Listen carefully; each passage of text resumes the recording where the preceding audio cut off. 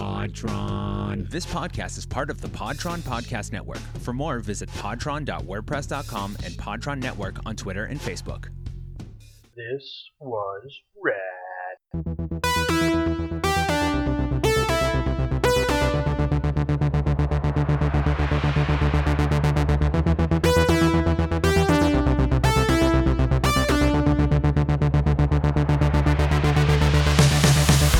I'm Paul. You don't know my artistic vision!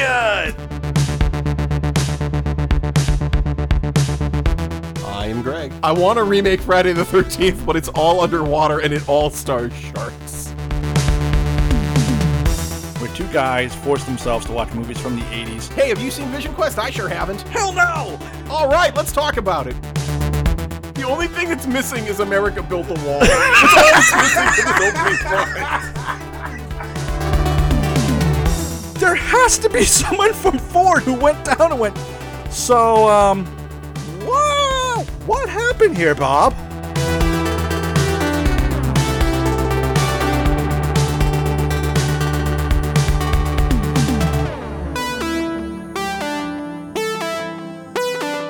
It's a movie called Red Dawn. Wink, wink. Wink, wink. I'm gonna start this again, and you're gonna edit this out.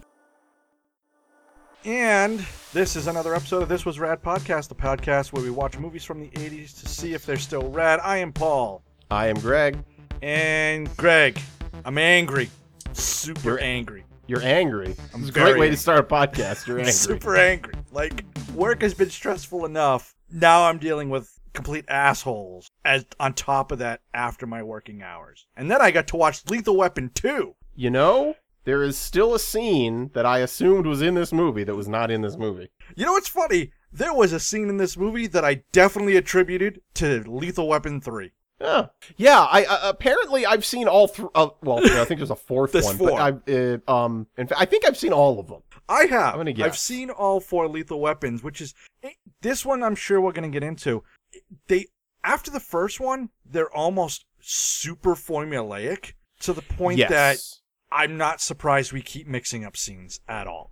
Yeah, and so I guess if we want to get right into it, the only trivia I really care about this movie was they brought Shane Black back to write it. He wrote it, and the studio hated it. And they basically kept almost nothing about the movie. It was incredibly heavily rewritten, and Shane Black never worked on them after this one. Well, it shows. Richard Donner came back. He did. Which was nice. Produced it, too. So, Greg, what was rad about this film in 1980, whenever this came out? This was 89. There you go. What was rad to a young Gregory? Oh man, I mean, this is one of those movies that has so many like set pieces in it that I thought were in the first movie. Mm-hmm. So like him escaping out of a straitjacket, which conveniently works out again later in the film. Foreshadowing. Let's see, diplomatic immunity as a plot device. God, man, very. And what else? What else were the big ones that I remember from here? A pretty solid death with Riggs's girlfriend in this movie, I thought. Yeah, yep. Rika. Yeah. What about you, Paul? What was rad to you? You know what was rad to me is this was a kind of continuation of the second film, and the characters that are there, Riggs and Murtaugh, are very they're likable characters. Like you kind of get them in the situation they're in. It's got a good mix of like violence, crime, and comedy in it, which was always kind of refreshing, especially back then. The scenes that I always remember, I 100% believe the bathroom scene was the opening scene to Lethal Weapon 3. Ah. I don't know why, but I absolutely believe that that's where that scene belonged.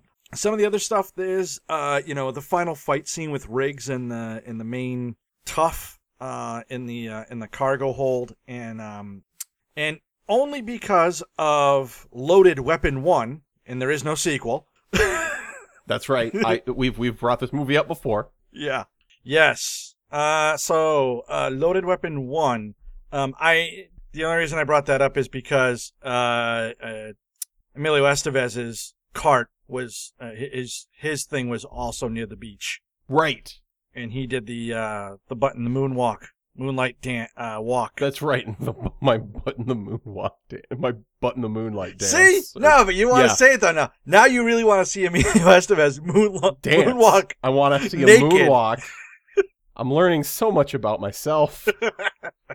Don't know if I like where this journey is taking me. Yes, no, you really do. You love it. It's scary play. No, I fear change of any type. All change is terrifying. No. You know, no. You know why? I'm gonna bring this a little local now, if you want. For all of our northeastern listeners. As a child, you eventually learn that life is just a series of gut punches, and everything you love is on fire, and at some point it will be nothing but ash. And you can try to hold on to that ash as tight as you want, but it'll just sift right through your fingers. And the first thing that I really understood this really well was when Burger King stopped selling curly fries. I don't even remember them selling curly fries. What the hell is wrong with you? Burger King sold curly fries in the that's Northeast. Arby's. Yes. No, my friend. Burger King did. No. You're not okay, then you need to move, because you clearly have no idea what the hell's going on. No, Burger King sold curly fries. This was in the late 80s, early 90s. I remember when they went from their regular fries to quote-unquote crunchy fries, and those sucked. Oh, no, that was years later. Yeah. Years later. Okay. This was, they stopped selling them around 1991-ish. And, yeah, ever since then, I think I've just feared change, just a lot in general. Because everything to me now is just, will this be Burger King getting rid of its curly fries? And the answer is always yes. See, for me, it was when Ponderosa closed. Oh, hey, I remember Ponderosa. Right.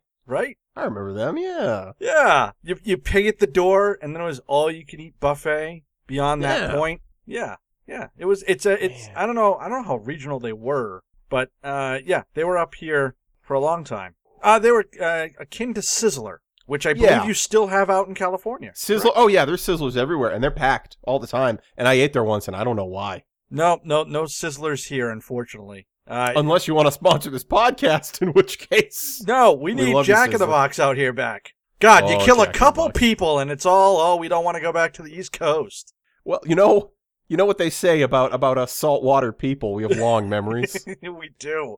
And so the grudges, they're like blood feuds, they're very serious. Trying to sell our codfish as real fish. I'm dead serious, Paul. Somebody opens a Jack in the Box in New England, there's gonna be some guy who sees it and he's like, "Damn, Jack in the Box killed my great grandpappy," and it's over, and then it's what all am I all doing? the buddies are showing Why up. am I not opening a franchise here? It's a great question. I mean, come on. We got enough McDonald's and Wendy's and other crap. A friend of mine always used to joke, like, if we hit the lottery, we hit like, $100 million or whatever, we would just open a White Castle. The Donald Trump lotto? Yeah. if you wanted to, I don't know, coin a phrase. If I was to perhaps put a word to it.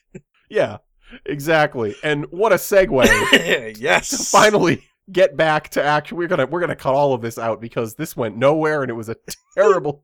Much like the Burger King getting rid of their fries, it was a terrible decision.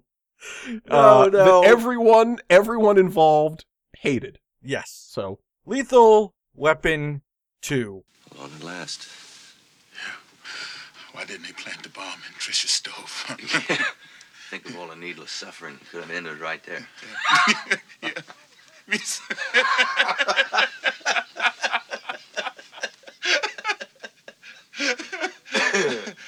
Oh, wow. Gonna die on the toilet, aren't I? Guys like you don't die on toilets. Anyway, I'm here and I'm not planning on going just now. Okay. Let's do it. And the movie starts with kind of in the middle of the action, which I kind of like. It starts with Murtaugh and they're chasing down some criminal, I believe. Correct? It starts with like a car chase, and apparently Murtaugh is driving his wife's car.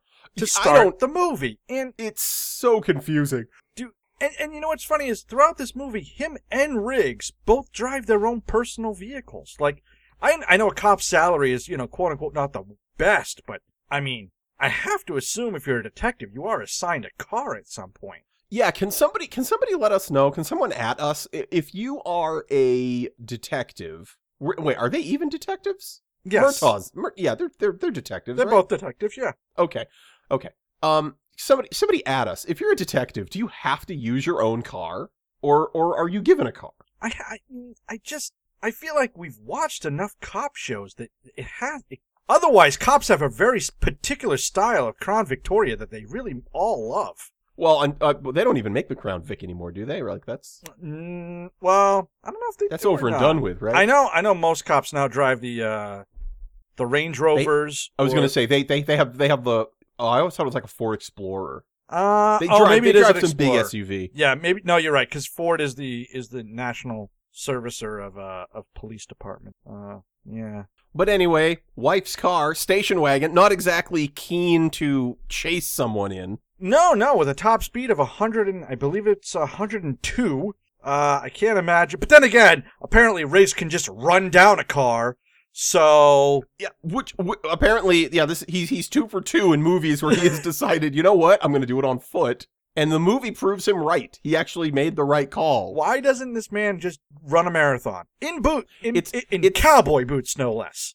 I think it's more of a comment on LA traffic than it is on how fast a car is. We got to get to the Capitol building. I'll just walk. It's fine. I'll be so much faster if I just walk. I'll take a bus. I'll meet you there, Murtaugh. It'll be fun. And they chase down this car. There's a whole lot of shucking and jiving there and stuff. And eventually the car crashes and gold spills out of its underbelly. And we find out they are Cougarants. The suspect gets away. Yes. After flipping the car over, smashing it into a storefront, they get away. Oh, this movie has a lot of you're only dead when the movie decides you're dead. Yes. Yes, it does. Like it really feels like everybody just has like the little hearts like in like Link and they have 7 or 8 of them and you get them all. You get them all. Yeah, I can only assume that they have fairies in bottles, and as they are doing things that would kill a normal person, the fairy pops out and just revives them, and then off they go to continue doing whatever it is they need to do. Not today, Riggs! Today's not your day! Twing! Yeah, I think that might have been in the original Shane Black script that was heavily edited. It seems like that would have been, right? Just Classic Shane Black.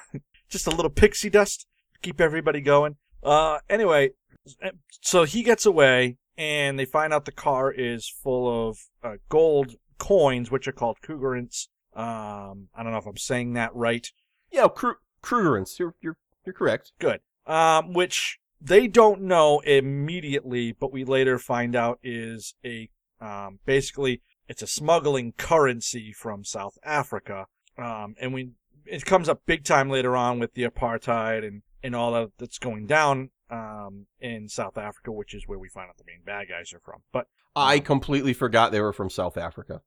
I did too. As a matter of fact, I thought they were from Germany, or Austria, or as we saw a lot of in the 80s, European country nondescript, which would happen a lot. Especially with Die Hard, I think their first 2 movies are Germans. I kind of the second one I don't remember, but 1 and 3 are German. Oh, 3 is when Hans's brother comes back. Correct? Hans's brother Simon. Yes, that's right. So anyway, that happens, and then we smash cut to a nice home family scene with, I guess, Riggs has moved in with the family like a pet. I am very confused what's going on, because he's apparently like over there eating the food, doing the laundry, or was he having the wife do his laundry? I assume he was having the wife do his laundry, yes. What? There are a few things in this movie that do not which would fly. Would you say a line has been crossed, perhaps? Well, we're going to get to it more when Joe Pesci shows up as Leo Getz. Oh, Domestic Pesci. Yes, I cannot wait to talk about Domestic Pesci. We're spending a segment on it. Don't you worry. Okay. So at we're seeing Riggs and Murtaugh, Yeah. and you know what I kind of like is that there is he still has the like he bought the boat in the last movie. Yep. And in this movie, the boat is still around. I kind of like the continuity from one movie to the next. Like, you'd expect the boat to play an insanely important role in this movie, and it's not. He's just like, oh, I've got my boat and I like it a lot. Like, I kind of like that. Yeah. I mean, well, the whole thing is, I mean, especially his house was kind of like attacked last time. So it's, and then they were redoing the kitchen or something like that the last time. So Danny Glover's house is just constantly in some form of being repaired. Can we ask, what is his insurance premium on everything he owns? It's gotta be astronomical. It's right? gotta be. I would say a third of his salary is just going to like homeowners insurance at this point. Half, buddy, half. An even half. So I don't know what an average LA detective made in the 1980s. We'll go with $50,000, right? I think that's conservative. Sure, why not? I would assume his premium pre-tax $25,000 a month. Yeah. Are you looking it up? Yeah, that math. I'm trying to see if I can figure this out. Because in this movie, and I know we'll get to it, but it gets blown up. We see it's under construction. A car went through the front window the last time. His car gets completely torn up. The only thing that doesn't get damaged in this entire movie is the boat, which how it avoided it, I don't know, but. It's because I think the farther it's like a radius of destruction around Riggs and Murtaugh, and the boat is just out of it, just barely. Yeah, it's fine. Do you think Murtaugh's insurance agent just walks into the office every day and just goes, "Did you read the paper? Someone's going to Costa Rica this year." Oh, that guy is employee of the month every month. That guy does talks on the insurance circuit. Yes, he is. Yes. He is like the Elvis conferences in the insurance world. Yeah, like he has fans. Like it's out of control. Do you think he wrote a book? Oh, he wrote as many books as there are Lethal Weapon movies. I assure you. How to Land the Big Score. Yeah. Parentheses. Just get a cop. Right. Yeah. And then he probably tried to make himself sound really cool and change the name to like Damage Plan. Yes, like he tried to put in like really cool stuff. Oh my God! Did you see Dennis is here? Yeah, I know. He's fantastic. He's got the old Murtaugh account. Ah, that lucky SOB. So what country is he going to this month? It's a country none of us have ever even heard of. Or does it go the other way, where the insurance guys, all the guys who have to cover all of that damage, just sit there and cry every night when they read the paper? They're just, oh God, we have to pay out so much. His premium just doesn't cover it. Who sold him a lifetime plan at $100 a month? I don't get it. I guess, yeah, it's got to be one of the two, right? Right? I mean, there's no middle ground. The only winner is Murtaugh. Yeah. So anyway, the Murtaugh insurance bit, everybody. I think our new thing we should point out the bits. That way people are. That's not. Well, I mean, I don't know. That's like what real pro comedians do, is point out that they've just done a bit. Yeah. So I don't know if we're at that level yet where we should be. We're not a John Mulaney. Are you sure? A little bit of Crystalia. We're not the old yeah. No, okay. So anyway, his daughter's in a condom commercial. Everybody thinks it's hilarious. Moving on. I thought that was in the first movie. See that, like, here's like part one that I really thought was in the first movie was that one. And so, classic move. They've after this car chase where they've just wrecked the city and wrecked everything, the chief goes, "Okay, that's it. You guys are off the streets. You're too much. You're costing the city too much." He actually says something to the effect of, a lot of this stuff comes out of our department. To which I'm like, there should be no one working there anymore then. There should be literally no one. It's just Carol at a ticketing machine. Right. And a bunch of interns. Okay, Chief, here's the bill. Oh God, I didn't know numbers went that high. Yeah. We're gonna we're gonna need a large, muscly Austin to get us out of this financial crisis here. Oh man! And then it turns into like a Three Stooges show where like they have to send Riggs and Murtaugh to like a strongman competition to win a contest to get all the money to pay all the fees they've incurred. It's funny that you mention a cartoon. Is it just me, or does I understand a lot of the buddy cop tropes come from this movie? Oh yeah, they do, big time. I almost feel like this, especially this movie compared to the first one, like they're almost like making fun of themselves, but they're not. They're serious. And it comes, the chief, you mentioned that, he's so over the top. He's just, I want your badges on my desk by the end of the day. Well, you can't have my badge. I'm a crazy man. Yeah, and that's actually like I had mentioned at the beginning. That's one of the things that that Shane Black, when they said we want a script to this, the first one had a little more of an edge to it. Which I would have appreciated. And apparently the script he turned in was like super dark, and they were like, absolutely not. We are not going to film this. Wow. It was supposed to be like very, very, he basically was like, you know how serious the first movie is? This one's even more serious. And they were like, no. And that's why, they brought in another writer, and they were like, make it funnier. And that's why this movie is so heavy on its comedy. And then the third one is even more so. And the fourth one is like even more than that. And you know what? I kind of, especially, I get why they went that direction, because we mentioned that on Lethal Weapon 1 too. The first half, which is almost devoid of any joke and is very dark. It is. It's super serious. The movie doesn't really pick up until they kind of become quote unquote Lethal Weapon, what we think of the movie. So I get the studio's idea with that, but we'll get to the end for is it Rad. But anyway, the guy that got away from the bad guys, he goes back to the major criminals, his boss there. And I do like this scene. It was very reminiscent of American Psycho, where he walks in and there's just plastic everywhere. There's plastic all over the floor. He literally goes, what's with all the plastic? Renovations. You know how it goes. You gotta keep the lights dark also, because, we don't want to pay that bill. Anyway, if you could stand, nope, little to the left. Okay. So what happened in the old car chase there, Hans?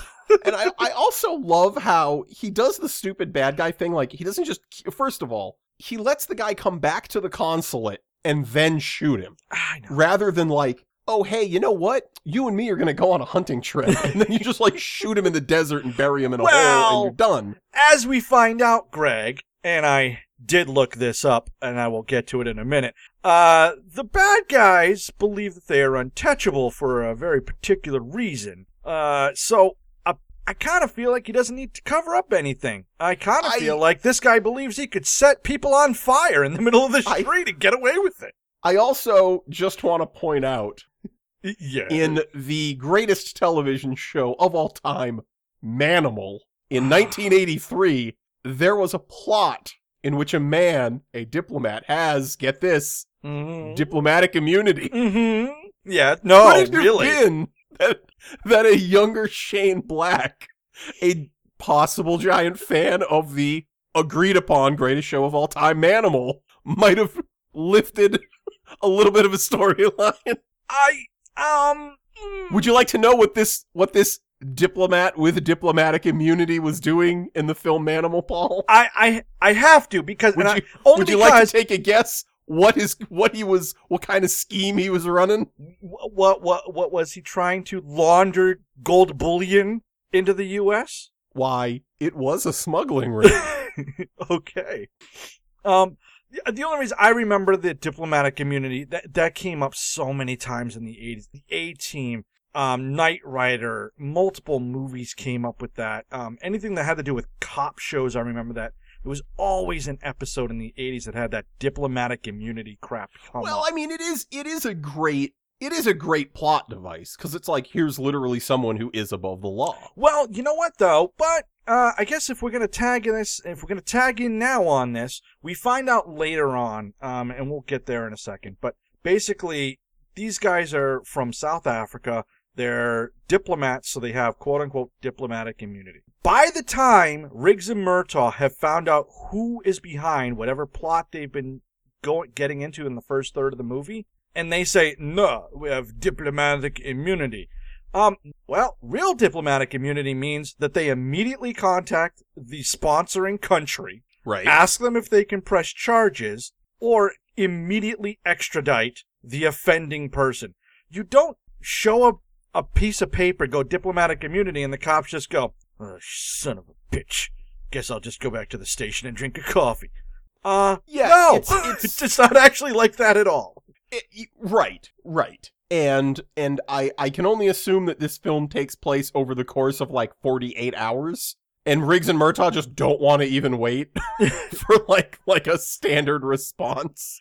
It's also just so fast. Also, I mean, they literally have a case they're ignoring this entire film, where it's watch Joe Pesci make sure no one tries to kill him, because they're not in that hotel room for 15 seconds before someone shows up and tries to kill him. Yes. Okay. So let's get to that. So they have to go and find Joe Pesci. His name is Leo Getz. And he's a funny character. I don't know what his character would have been in Shane's script, but Joe Pesci kind of plays this. In the Shane Black script, I think he was only a character in like a scene. He was not a major person at all. So he was written specifically for like the comedy stuff that he's in. And Joe Pesci's great, and it's actually kind of nice to see Joe Pesci not playing a tough guy like he's always known for. Well, and Joe Pesci does a great job in this. Well, I mean, before this, he did Goodfellas. And he was in a bunch of movies like that. Goodfellas is before this. No, Goodfellas is the next year. I think that's 1990. Is it? Yeah, I think so. Oh, I thought it was before this. No, you're right. It is 1990. It's 1990. Yeah. Okay. So, I mean, he's good in it. I think he's okay. I don't get the character throughout the rest of the movie. He never really plays any pivotal point at all. He's kind of just a stock character that they kind of tag in. Again, just to kind of ramp up that comedy part of it. But anyway, they get to Leo Getz. They find out. So they're supposed to watch Leo Getz because he's turned state's evidence. Right. And they're like he assisted with money laundering. So because he assisted with the money laundering, he's going to know where all the bodies are buried. He's like the star witness. Right. Keep him safe. And they literally walk into the room. Someone knocks on the door and tries to kill Leo Getz immediately. Well, I can only assume that this happens like every other day, where like someone breaks in and tries to kill him. No, I imagine Leo Getz was. Well, no, I don't think that happens every day of his life, because he was laundering money for criminals in the first place, right? Oh no, I mean since he's turned state's evidence, I can only assume that you know there's an attempt made on his life. Because if Riggs and Murtaugh show up and one happens within 15 seconds, like, what the frequency of which that happens must be insane. Yeah, I hadn't really thought about it, to be perfectly honest. Mostly because I kind of kept hoping that they would succeed. Yeah, I one of the things that really bothered me in this movie, and I don't think holds up, but was kind of a classic character trait, I guess, in the 80s, is like the annoying character who just constantly gets told to shut up. Like, they're constantly just like, shut up, Leo, and I'm like, maybe you don't constantly tell this guy to shut up. I mean, yeah, he's annoying and stuff, but I mean, like, he's honestly trying to help you, and he's probably under a lot of stress trying to be murdered constantly. I mean, like... Or maybe, I don't know, hand him over to somebody from the state? If he's state's evidence, why are common LA detectives assigned to protect him? I never even got that part of it. Like, isn't this on a federal level at this point? Yeah. Well, one would think, and I think I kind of put the whole plot together, which is that it turns out that Leo was laundering money for the South Africans. Yes. Because at the end of the movie they'd done that, and that might make sense why, if the police had called the feds and said, "Hey, this guy from South Africa is money laundering." Maybe the feds were like, yeah, we know, we're on it, don't touch him. We've got a guy who just turned state's evidence. Just leave him alone for a week, and this will all be taken care of. It'll be fine. And they're like, okay, I'll put my best men on it, Riggs and Murtaugh, they'll keep them safe. And they just, destroyed the whole thing, and now no one's going to jail. You think the captain was like that? Oh, okay. So I really need the two guys who can be the absolute quietest on this. I need cops that I know are going to keep a low profile. They're not prone to violence or outrageous outbursts.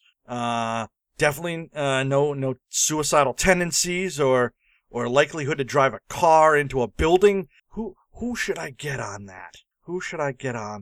Riggs and Murtaugh literally crashed through the ceiling on a motorcycle.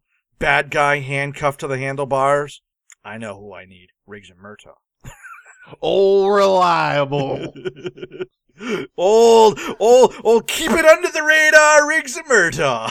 So anyway, yes, eventually they get working with Leo. They figure out where the primary laundering or where the primary residence is that he's been facilitating. They go there and they find a whole bunch of South Africans and the main bad guy. I didn't even get his name. Fruiter or whatever. I also did not get his name. His name is Fruiter for the remaining of the film.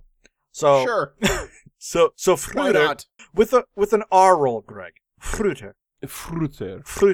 Sounds German, but he moved a lot as a kid. Okay, fair enough. So Fruiter comes down and he flashes the old diplomat's badge and goes, "Diplomatic immunity." Because he says that a lot in this movie. Oh, yeah. Take a drink every time he says diplomatic immunity. You're dead by minute 44. So he flashes the badge, and then I gotta say, at least they kept the sexy Lethal Weapon saxophone. Although, did you notice it's still Eric Clapton who did the music, and it's actually been toned down. The saxophone is still there, but it's now been replaced with solo guitar music. Yes, I did notice that. What overtook a lot of it. Yes. So instead of sweet saxophone, you've just kind of got that lots of it's not reverb, it's got like an echo effect on it though. Right. Just a little bit, and it's like high pitched, and it's got a very distinct 80s sound to it that has been mocked mercilessly and rightfully so. Definitely, yeah. It's funny though, like you said, where you're like, oh, so much has been taken from this movie, and it's like, honestly, if you're listening to this podcast and you have not seen any 80s action films, first of all, why? Weird podcast to pick to listen to, but I appreciate it. Maybe they're just big Howard the Duck fans. Okay, let's not judge. Okay, that's fine. I would direct you to our Patreon page, please. But anyway, what I would say is this movie might be the most 80s buddy cop action movie that we've done. 100%. It's like concentrated. Yes. 1980s. Yes. Remember Orange from Concentrate? Right. Frozen orange that you would put into a bucket and then fill with water, and then it would taste like fresh vomit in your mouth. Right. I was more of a Five Alive guy as a kid. But okay. Well, we used to get the generic orange or grape, generic grape. Yep. No, I remember that. My mom used to fill a pitcher up with warm water and soak the can in it. What? Well, because then you could open the can.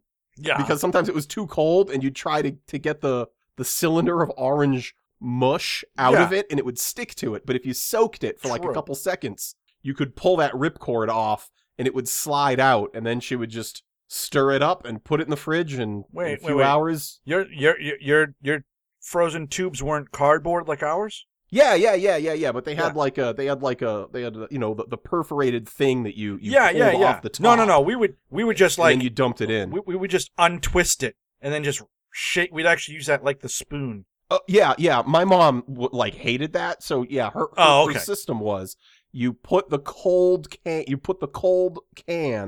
in warm water for a few seconds, and then it would just slide right out. Oh, like cranberry sauce.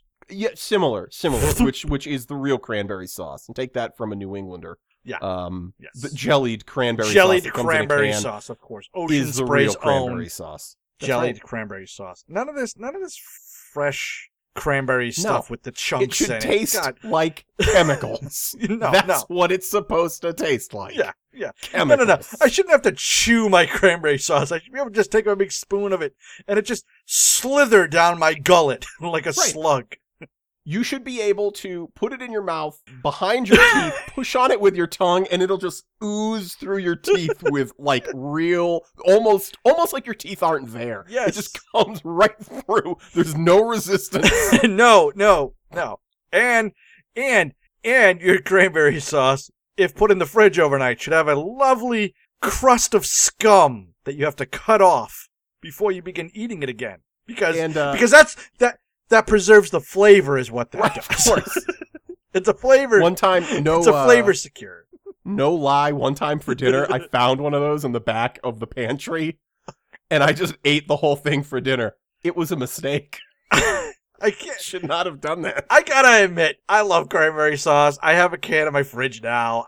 I love it. I can't wait to have it again. I don't know if it was in the back of the cupboard. I just suddenly have it for dinner. But I do have to admit, I have had a can for dinner. Yeah. And it was, you know what? It was good. I liked it. It was delicious, wasn't it? At the time, It was good. while you're eating it, it's great. No. You pay At for the it time, you're later. absolutely right. Later on, it tells you what it really thinks. Right, yeah. So, It turns out one of the ingredients is botulism. Uh-oh. but not enough to kill you, just enough to make you think about it. Nope. It's a mild strain of botulism. Right. This is why nobody ever buys 2 cans at once. You just get the 1 can, and when it's gone, you go and get another can. Yeah. Well, you gotta wait till next year when they have the new strain out, because your body's adapted to the original strain. So for 80% of the country that's listening, this means nothing. But for you Yeah. New Englanders, we're very local this week. That bit killed in 5 states. Did. There's somebody on the Cape just losing their mind. There's Knee somebody in there is somebody right now in Middleborough, Massachusetts, who put down a cranberry rake while listening to this because their sides were hurting so much because that bit was amazing. Oh. And to that person, I say, Middleborough. Shout out to a fellow Shout out to Middleborough. podcast that's near us. Video Rangers podcast. They're New Englanders, very close to me, as a matter of fact. Yeah, it's funny. There's actually there's a handful of Massachusetts specific ones, which are kind of interesting. So Anyway, so that happens, and then even after all that cranberry talk, Greg, I have another tangent to go on because let's do it because this movie we could actually describe in about 10 seconds. Yes, There's absolutely. Honestly, not a lot happening in this movie. Yeah. So let's pad it out. I am 100% with Leo Getz's assessment of drive-through windows. Oh, 100%. Because- 100%. When my dad hated me because I insisted we always check. Yes, Because me too. Because it's true. We had a McDonald's in my town that was legendary for where it was like, if you didn't check before you left that drive-through, that was on you at that point because it was always wrong. So this is a story that I don't know if I've told on this podcast. I wish Willow was still with us because she loves this story. And it goes like this. When I was about 16, first of all, I like cheese on pizza, and that's it. I don't like it on burgers, on steak sandwiches, Oh, on interesting. anything else. I know people find it very weird, but that's my thing. I don't know why. I don't like the taste of cheese on anything but pizza. That's fair. So, go to McDonald's, same exact thing. If you left that drive-thru and you didn't check, you absolutely got stuff you didn't expect or wanted. I went through the drive-thru and I ordered 8 regular hamburgers. 8, Oh, Gregory. the old bag of burgers. The old bag of burgers and fries, right? Get all the way home. Guess what's in the bag? Whole bunch of 8 cheeseburgers. fucking cheeseburgers, right? And the So- problem with that is they've been under the heat lamp so long, you can't just take the cheese off. No. Oh, no. No. Paul was very angry as a young man, so he drove right back to that McDonald's. Oh, Greg. Oh, no. It gets better. Oh, no. Just giving me a second to tell a tale here. Spin the old yarn. So I walked in, and No. said, Hold on. I need to know the distance in minutes this fast food place was from your house. maybe 5 to 8 minutes at most. Okay. 5 to 8 minutes. It was fairly close. So they haven't seen you in 16 minutes. Yes. Okay. So I drive back, and I go inside, and you know who the manager is. He's a kid a couple years older than me. He doesn't give a shit. Yeah. So I go, listen, I ordered 8 hamburgers, not 8 cheeseburgers. This isn't what I ordered. I need these exchanged. And he goes, well, do you have a receipt? And I'm like, oh, crap. I left the receipt in the other bag, which is still at home because that was just French fries, right? And I'm like, Right. I don't, but I mean, these are, this is clearly your bag. These are clearly your wrappers. And I assure you, if you open them, there are cheeseburgers inside. I need you to exchange them. And he goes, I can't do that. And we got into a small shouting match. Oh, Jesus. And he goes, you're going to have to leave. You're just going to have to leave. And people are staring the stare. And I'm like, okay, fine. I'm walking out. I grabbed the bag of burgers. And I walked out front, Gregory. Now, the story should end with, I went home and scraped off the cheese. But that's not where it is. So, there's like 3 possibilities that are going to play out here. okay. And none of those 3 are, I was the bigger man. And I went home. Well, I'm going to tell you the one I did, and then you need to tell me the other 2 scenarios you thought it was going to be. Okay? I'll tell you one right now that I'm almost positive you didn't do was, you drove back home, you got that receipt. Oh, okay. See, you definitely found one I didn't do. Yeah. Okay. No. Okay. I went outside, and I unwrapped those burgers one by one. And I threw them at the roof. Of course you did. And now, in the 80s, McDonald's used to have that like wood shingle roof that was like slanted. Right. Every single one of them hit those wood shingles. Up to Burger 7, I do have to admit, I didn't get the 8th one off because the cops were pulling up. Oh, jeez. And unfortunately, to finally cut this story short, Paul was banned from a McDonald's for a year. Oh, God. The reign of terror of the Burger Bandit. Oh, God. That's an amazing story. Oh, what was great about it, the cops were just like laughing at it. They were like, this is just stupid. Can you just go home, kid? I was like, okay. Please Okay, now, stop. so obviously you knew what one of the scenarios was. Get the receipt. I have to know. What did Greg think number 3 was? I thought the third one might have been something where you walked through the drive-thru on foot. And then you were like, I'm not in the building. Give me my burgers. Almost. No. It was lethargic, I'll tell you that. I don't know if I've ever felt better after a confrontation than that moment. I think you mean cathartic. You know? I think you mean cathartic. So, what did I say? You said lethargic. Did I? Okay. Well, no, I was lethargic at the end, too. I mean, I was really hucking those burgers. Oh, God. Oh, so anyway, Joe Pesci, they screw you at the drive-thru. I was totally on board. Oh, flashbacks were popping. I did. You can hear the rustling of the burgers as they're being unwrapped. Oh my God, that's amazing. So, okay, let's speed this along. So, Toilet bomb is next. Joe. Oh, that's. We'll yeah. That's true. Yeah. So there's some stuff. Joe Pesci has an attempt made on his life. The guy gets away. Riggs and Murtaugh will not just sit and watch Joe Pesci. They decide what they need to do is continue to bother this guy at the consulate. So basically, you just see a lot of scenes of, like, Riggs showing up and, like, getting a whole bunch of people to protest about the apartheid that's going on, or Danny Glover walking in and making a scene so Riggs can sneak in. There's a whole bunch of these scenes. You know what's funny is I'm not a super, like, bloody-hearted liberal, like, oh, boo-hoo, save everybody, everyone needs, but I was kind of, like, a little shocked that this movie was making, like, an apartheid joke. In the middle of this, like, even I was like, okay, I get it's a big thing, but this seems like an odd twist with the whole thing. I mean, I guess it's to show how terrible they are because of what was happening at the time, but I felt like you picked South Africa pretty much just so you could get to this point, is what it felt like, because it was very weird. So somewhere in between what I just described, the head bad guy here is getting upset that they're closing in on him, quote unquote, and he decides to send a message to Danny Glover. So a bunch of masked men break into Danny Glover's house, and Oh, that happens a put couple tape- times. Put tape over he and his wife's mouths and basically tell them like, hey, we know where you live. Here we are. We know where your family is. You better just leave us alone. They disappear, which of course has the exact opposite reaction. Now As it Riggs and should. Murtaugh are like, oh, okay, now it's time to double down. And so Yeah. he sends, Danny Glover sends his family out of town, and then we have the toilet bomb scene. Yeah.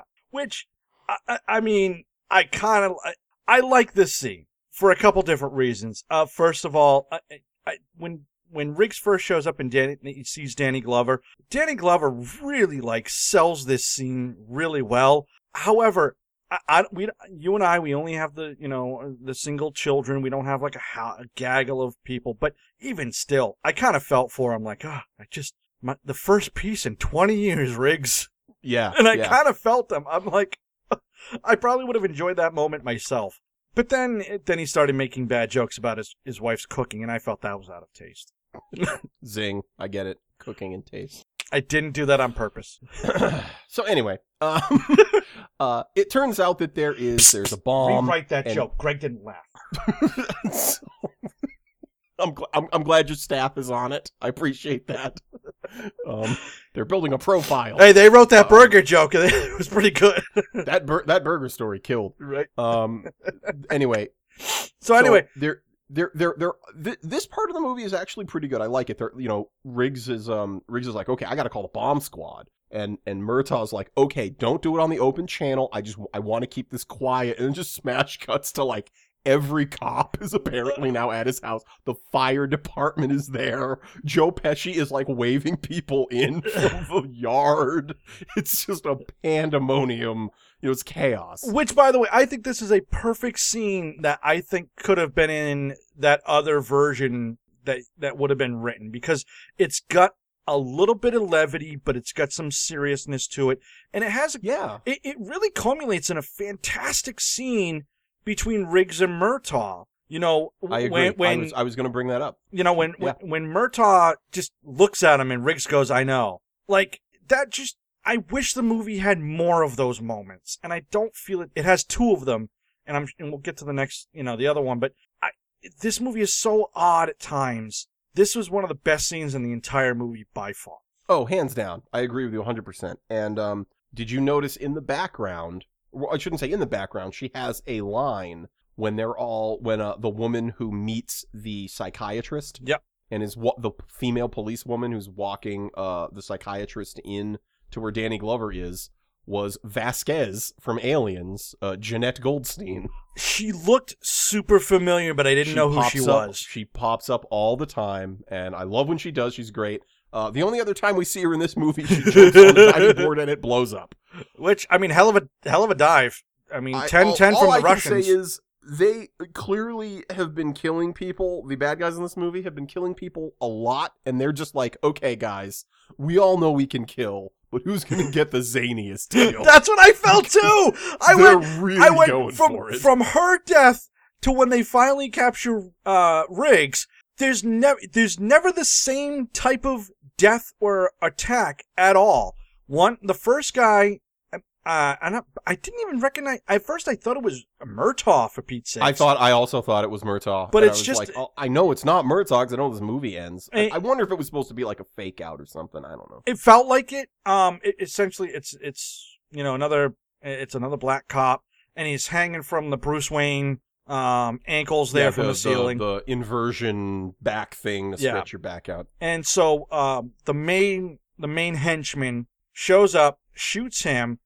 I don't even know who he's supposed to be, but yes, I think we're given the impression that it's supposed to be Murtaugh. Right. Because all he says is, "Who are you?" And you can't even tell the voice. They blow the girl up, the female cop up off from the diving board. Apparently, despite the fact that happened in the afternoon, all of the other cops have decided her death isn't all that important. We're still going to have our monthly poker game. Correct. Which, I guess they left their entire house open for multiple hours, because that house doesn't just like boom like a room. Oh, the house It's is gone. Yeah. One of the poker players, did you notice, was Dean Norris? Yes, I did. from I Breaking noticed him at the Bad. very beginning of the movie too. Yeah. Yep. I had completely forgotten he was in this film. Breaking Bad. No, he's in the Dome. Yeah, he's in both. I know. Okay. Oh, okay. I wanted to mention his only other major credit just to make sure. We agree. Someday I'm going to watch Breaking Bad. You should. Yeah, I've heard. It I've gets heard. all the credit that it deserves, I feel. Yeah. So anyway, while all these cops have been killed, we've got Mel Gibson is dating one of the women who works at the consulate and has kind of fallen in love with her. Rika. Yes. And they are at his beachside trailer that he has. Yep. And he is expressing his love in a physical manner, as we say. Mm-hmm. And they can hear the helicopters coming, and it's like, oh, we gotta get out of here. And of course, they just how many shots dodge shot every in this? bullet possible. It's crazy. So there's like 6 or so people that have fully automatic weapons, and apparently an endless supply of bullets because they're just shooting and shooting and shooting. And then Riggs fires back with a pistol and takes out like everybody. Yeah, well, no, at one point he does take one of the machine guns. He does eventually, but at the beginning he's just like, yeah. The fact that him and the girl like come out of this with like zero, not even a scratch. Like he's not even like there's no splinter that even gets him. Nothing. I mean, how terrible are the shots of these people? I mean, just you think if you're gonna send them on a killing spree, you'd get guys who have at least hit a firing range once or twice, you know? One would think, but no, now, it's like stormtrooper level incompetency. Now, you did skip when they go after Murtaugh, and it is important because it leads up to the very last scene. At one point they get the name, I forget what it is now. Alba. They get a name and they're like, why does that name sound familiar? Who is this? Who is this woman? Because it's a woman's name, and it turns out it's not a woman at all. It's boat. The name of a ship. It's a large ship. Murtaugh goes back to his house and he looks up an old tape from The Boat. Does make an appearance in this movie. You know what? It does. It's a cameo, but it's in there. Cameo is a better. It doesn't have a speaking role. It's just a walk-on role, a float-on role. Right. Yeah, if you will. Okay. And he sees the name of the boat, and then he gets attacked. And it's kind of a clumsy fight scene. The only thing I wanted to point out, because again, I like looking up facts that don't matter. I love facts that don't matter. This is the best scene. So the best segment that we do. So, do you know what the percentage chance of living is if you get a nail through the head? I'm going to say it's super high because I saw an episode of, I think, Maury Povich before he was doing the You're Not the Father bit where a guy, or maybe it was Montel Williams, and a guy got stabbed in the head all the way to the hilt with like an 8-inch knife. Mm-hmm. It went like all the way through his head. Yep. And they were able to bring him to the hospital, take it out, and he was made up, as far as everyone could tell, like almost 100% recovery. So I'm going to guess while it would hurt, you'd probably be okay. It's in the 70s. I imagine if it hits one of the real major parts of your brain, like maybe you go blind, or like you can't stand up or something, but it wouldn't kill you. You'd think so. Except in Seattle, and I believe it was either 2011 or 2012, I didn't write down the year, there was a meth addict who was completely jonesed out and tried to commit suicide with a nail gun. Gregory, you like me, and I'm sure you're going to ask it at the end of this movie, the body count. How many nails do you think Mr. Meth got into his scalp before the paramedics showed up and he lived? I've used nail guns. Mm-hmm. I was a roofer for years. You were? Yes. You have experience in this? I fell off one roof. I landed on my feet, and a nail gun followed me down and cracked me in the back of the skull. Ooh. It did not go off because, like real guns, nail guns have safety mechanisms. They do. To ensure No. that you can drop them and they won't just shoot. I do love that movie nail guns do not have the stopper in the front. Correct. Yeah. There's for those of you who aren't familiar, the way a nail gun works is you can pull the trigger all you want and nothing will happen. The front needs to be compressed, and it is not a light compress. I mean, we're talking pounds of pressure need to be. You push that in, and then you push in, and then you pull the trigger, and then it will fire a nail, and that's how that works. Yep. How many nails did this guy get in his head? I'm gonna say, let's go with the biblical number of 12. You would be correct, sir. It One for every it apostle. was 12 nails into his head, and he lived. So this guy got one popper right in the middle of the forehead. While it does split the brain, as long as it, I don't think as long as it wouldn't sever any major connections, he should have a major headache, but he should wake up in a couple hours. Well, and that's also like after Danny Glover gets attacked, he kills the first guy, a second guy, he just keeps hitting the guy in the chest with the nail gun. Which It kills him instantly, and you have a good chance of it hitting a heart and like screwing you up, but same thing. Your sternum He dies is instantly. incredibly strong. Yeah. So Danny Glover pretty much just annoyed two people. But he had the classic line when he gets him, he's like, nail both of you. Danny Glover ends a lot of scenes with a line. Did you notice that? So he's got a quip for everything. Do you think he It's ran up to insane. Richard Donner and was like, boss, I got the line. They got it." did say they did a lot of improv on this, and it was being like written as the movie was going on, so that would not surprise me at all. So yeah, he ran. He just runs up and goes, I got it. Okay. After I shoot them both with nail guns. You ready? Are you ready for this? I'm ready. Planked you to death. That's terrible. No, because you fire a nail gun into a plank. Oh, And you- yeah, no, I understand. I'm Stiff not as a saying board. no. Stiff as a I'm board is like a plank of wood. No, I yep, planked you them. are you. Okay, I hear you. I'm just saying, let's film it, but let's also film it 4 or 5 other times with completely different lines just to be safe. What if I say I planked them? I planked ya, planked them good. Listen, I'll do like a dozen variations of this, and you just take the best one. Can we just ADR? We can just say whatever we can ADR this? Go for it, Mr. Glover. Go for it. Okay. It's why in the movie when it happens we hear, I nailed you both. What? Why does Danny Glover sound like Yoda for 2 seconds? That's a great. I don't know. It was a very weird stylistic choice, though. Planked So him. anyway, I planked him. I want that on a t-shirt. You know what? We should start making t-shirts. We definitely should. Planked him. This was Rad Podcast. I planked him. I planked you. Yeah, I planked you. That's what it should be. It should be I planked you. All right. If you'd like to see that, at us at This Was Rad Podcast. Tell us that you want that on a t-shirt. We'll make it on a t-shirt. So anyway, basically okay. So while that's happening, Leo Getz has been captured by the consulate, and he's being beaten up and tortured because it turns out he was their fixer for the money. Right. He wasn't their accountant, but he was like facilitating the cleaning of the Yeah, money. he's the middleman between getting Right, good and right. bad cash. As a matter of fact, even at one point, just before he gets kidnapped, he's talking to Danny Glover, and he's pretty much explaining one of his, I'm sure, many, many schemes on how you would invest in one thing, take the money out, put it in something else, and then eventually And you then roll you that take- money up and you make... Right.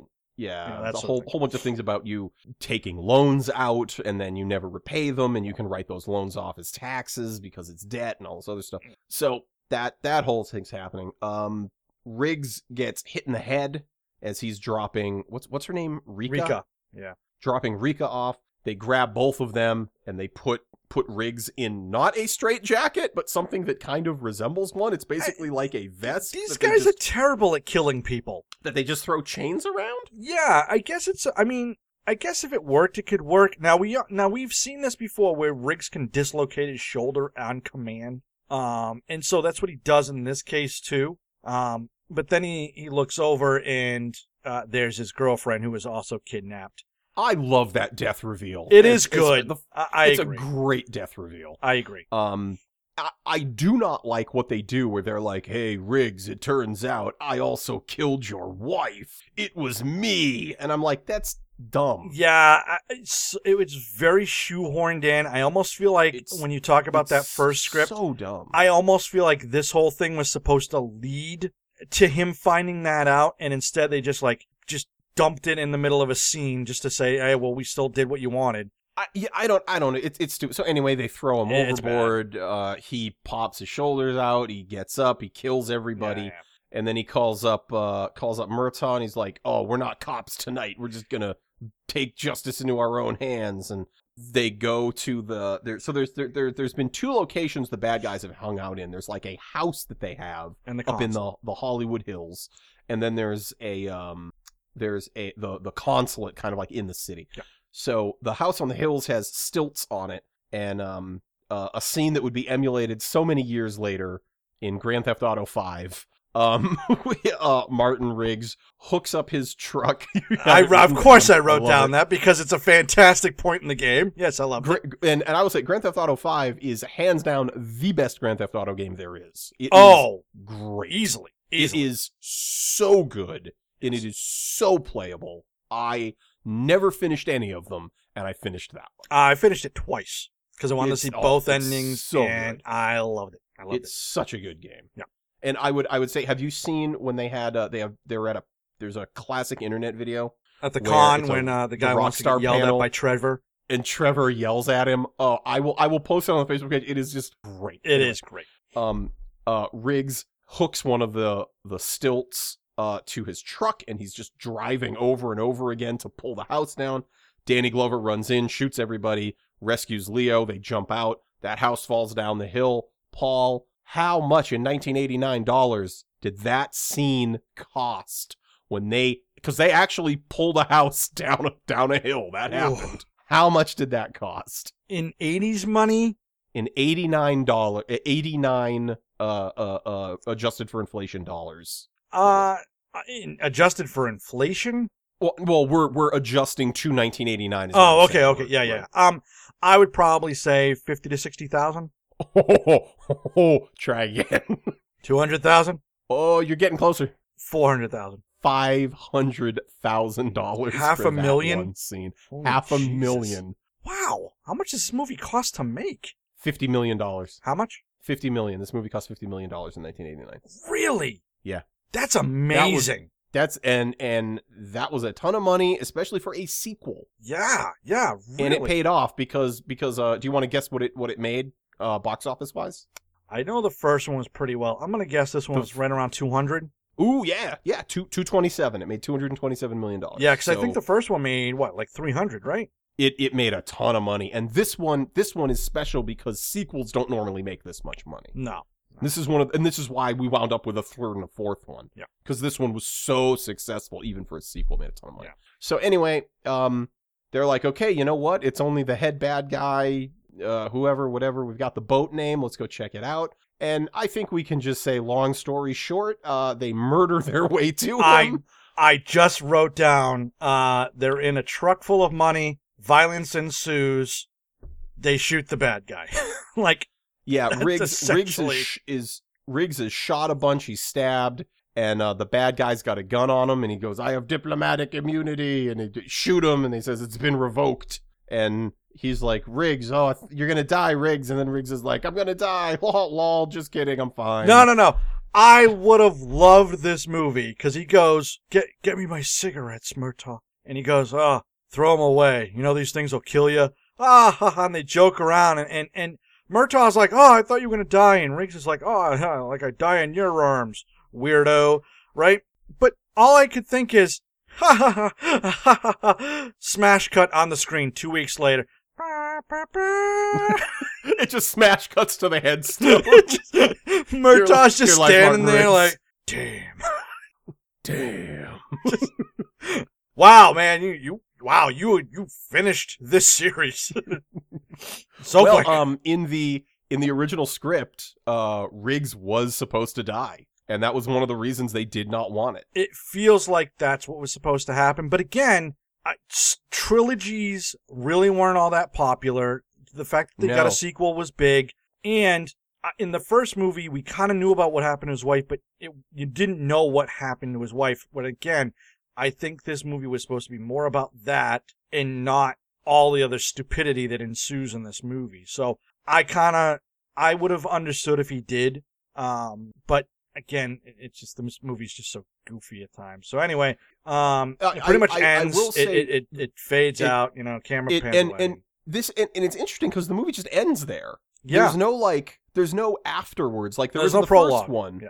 There's nothing. It Or just epilogue, ends. yeah. There's no epilogue. And so what Shane Black originally had anticipated with his script was he said what he wanted was Riggs was a mess. Murtaugh's family kind of saved him. Yeah. You know, and brought him back to normal. And what was originally going to happen was he then has to sacrifice himself to save Murtaugh. Which would have been awesome. And that's how he's finally at peace now, is he was saved.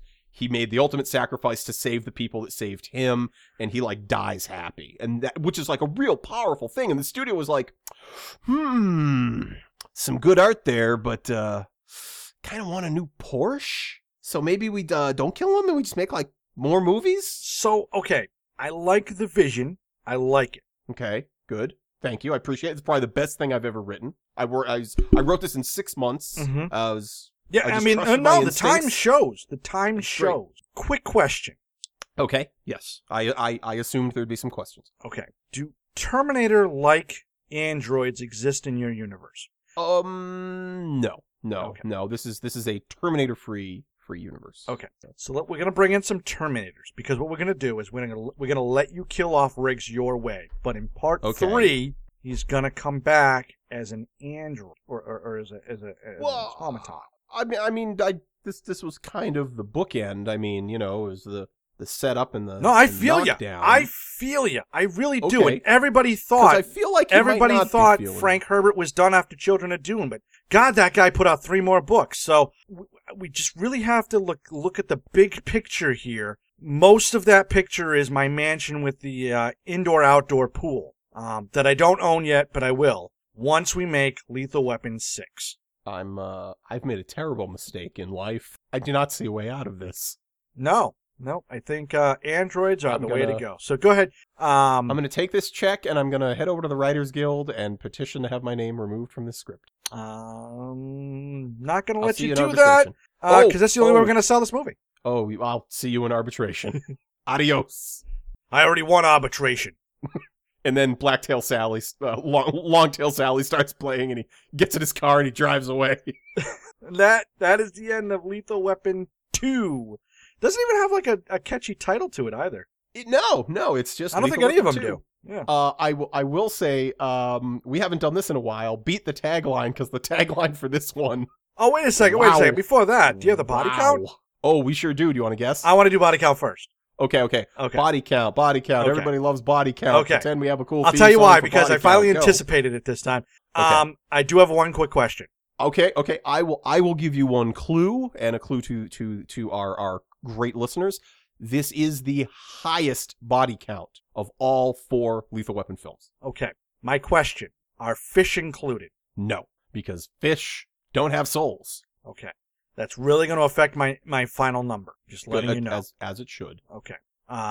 So I'm going to go with 331.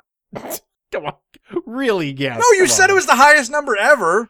No, I said the highest number out of all 4 Lethal Weapon movies. Oh, I thought you said out of all our body counts. I'm like, No. Oh, okay. Oh, I said that's your hint, is that this one has the highest body count out of all the Lethal Weapon films. okay.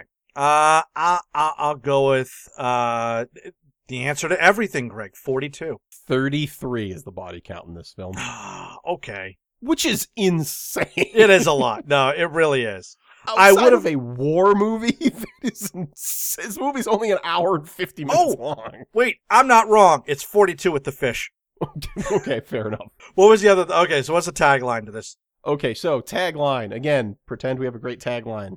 Yeah. Theme. Sure. The tagline for this is, "The magic is back." What? That's literally the tagline. The magic is back. Now, Paul, why do I love this tagline so much? In the same episode of Manimal, which I believe boy. this plot Was there is a taken magician? from, there is a subplot about a magician. Sweet. So as you can see, my theory, Lethal Weapon 2, actually that one episode of Manimal, it holds together. Nice. So we would love you to come up with a better tagline to Lethal Weapon 2 than "The magic is back." At us, please, on Twitter. Do we get to At try? This was rad. Hit us up. Do we get to try? Oh yeah. If you've got something, go Yeah, ahead. no, I do. 2 hours of that 20 minutes you loved of Lethal Weapon 1. That's not bad. Okay. What encapsulates this movie? Ooh, but doesn't give too much away. Ooh, they're back. And this time, it's about apartheid. I was just about to have one too. Apartheid. It's what's for breakfast. No, that's actually terrible. It's a very awful. good movie. I will say one of the movies that Willow wanted us to do for her pick, and it really is a fantastic movie if you get a chance to watch it. It's Is it District 9? No. Ooh, that one's great too. By the way, yes, I did actually have, when I was hearing the accents, I too was thinking very much of Blomkamp movies. Okay, yeah. But no, I believe it's called The Color of Change. But anyway, it's a movie about these two girls, one's black, one's white, in South Africa during apartheid. And it's really well done. Like, it kind of shows it from a young girl's perspective. And Willow saw this when she was like 9 or 10. The Color of Friendship is what it's called. That's what it is. The Color of Friendship. Yes. And she wanted to do that movie, and it's really well done. It's a really good movie. I think it was made for the Disney Channel or something like that. It was. Yes, Yep. it was. It was a Disney Channel film. Yeah. So, but anyway, that's the end of this. So, did you go first? You went first last time, so I guess I'll go first. Yeah, you go first this time. Okay. Do I think that this film is still rad? Ooh, it's a 50-50 for me.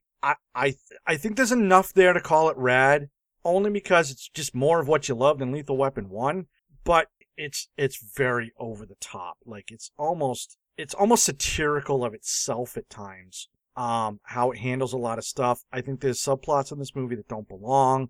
But it's a fun movie to watch. Riggs and Murtaugh again. I mean, the characters are well established, they're well written, and most importantly, for what they're given, very, very well acted. This is absolutely Danny Glover and Mel Gibson's like high points for acting. They sell every moment, even when there's nothing to sell. I mean, you kind of feel their pain.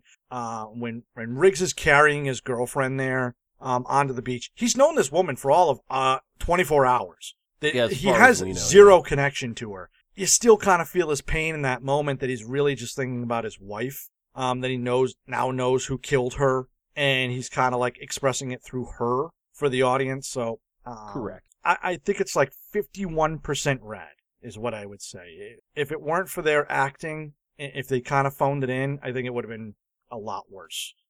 How about you, Greg? Rad or not rad? I'm with you, man. I'm on the fence with this one. It's got a lot wrong with it. It's got like you said, it's a little bit of a mess. I would have liked a little bit of a tighter movie, and it seems like it's playing for satire, a lot of it, but it's not. And that's weird, but it is a fun watch, and it's got an edge to it, and I agree with you. It is just barely rad. We also never brought up how weird it is to hear Mel Gibson constantly complain that people are talking that people believe they're the master race. I know. Yeah, it did. I thought that same thing.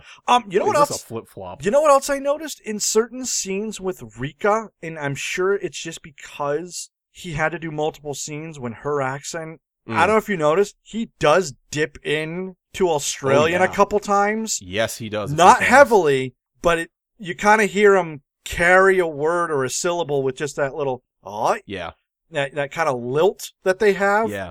And it was, I did kind of like flutter a little bit. Oh, there's the Mel Gibson we know, the unintelligible guy from The Road Warrior. So that's it. That is this movie. You can find us on Facebook, Twitter, Instagram. We have a Patreon page. This was rad. We do. Yep. You can find us at Patreon on This Was Rad. You can email us any of your thoughts about this movie or movies you think we should cover. Email us at email us thiswasrad@gmail.com. And that's about it. I got nothing left in the tank for myself. I'm kind of ready to call it a night. How about yourself, Greg? Yeah, let's give a shout out to Bibbs because he's the Chimneys, yes. That's how tired I am. I almost forgot Mr. Bibbs. And at Terstale, also the second greatest. Oh, by the way, I'd just like to address Mr. Bibbs for a second, if I could. I'm sick and tired of him saying, you know, oh, I'm not, you don't have to give me any special praise. Buddy, you've been here for more than a year, almost 2 years of donating to this fine podcast. You very much are a special snowflake that falls on the Christmas tree of This Was Rad, that we have to take special note of. So just always be aware that you are special. All of our fans, all the people that listen and download, you know, we love all of you guys for listening and continuing to support us. But, you know, if I had to choose one of you not to send into a gas chamber, I think Bibbs would have to be the one. Oof. Oof. And dark, Strong that's what I words say. there, yeah, but please leave us a review on iTunes if you would. Tell your friends. Just, you know, if you want to throw us even just $1 a month on Patreon, we would love that. We're trying to update Paul's equipment, which is in dire need of some updating. No, I think we should just send it all to Skype and fix their equipment. Well, we could do that too. No, we couldn't. You can try. Other than that, yeah, I think that's it. I'm done. And I'm Paul. I'm Greg. See ya. Got dark at the end. Say fuck you at the drive-thru, okay?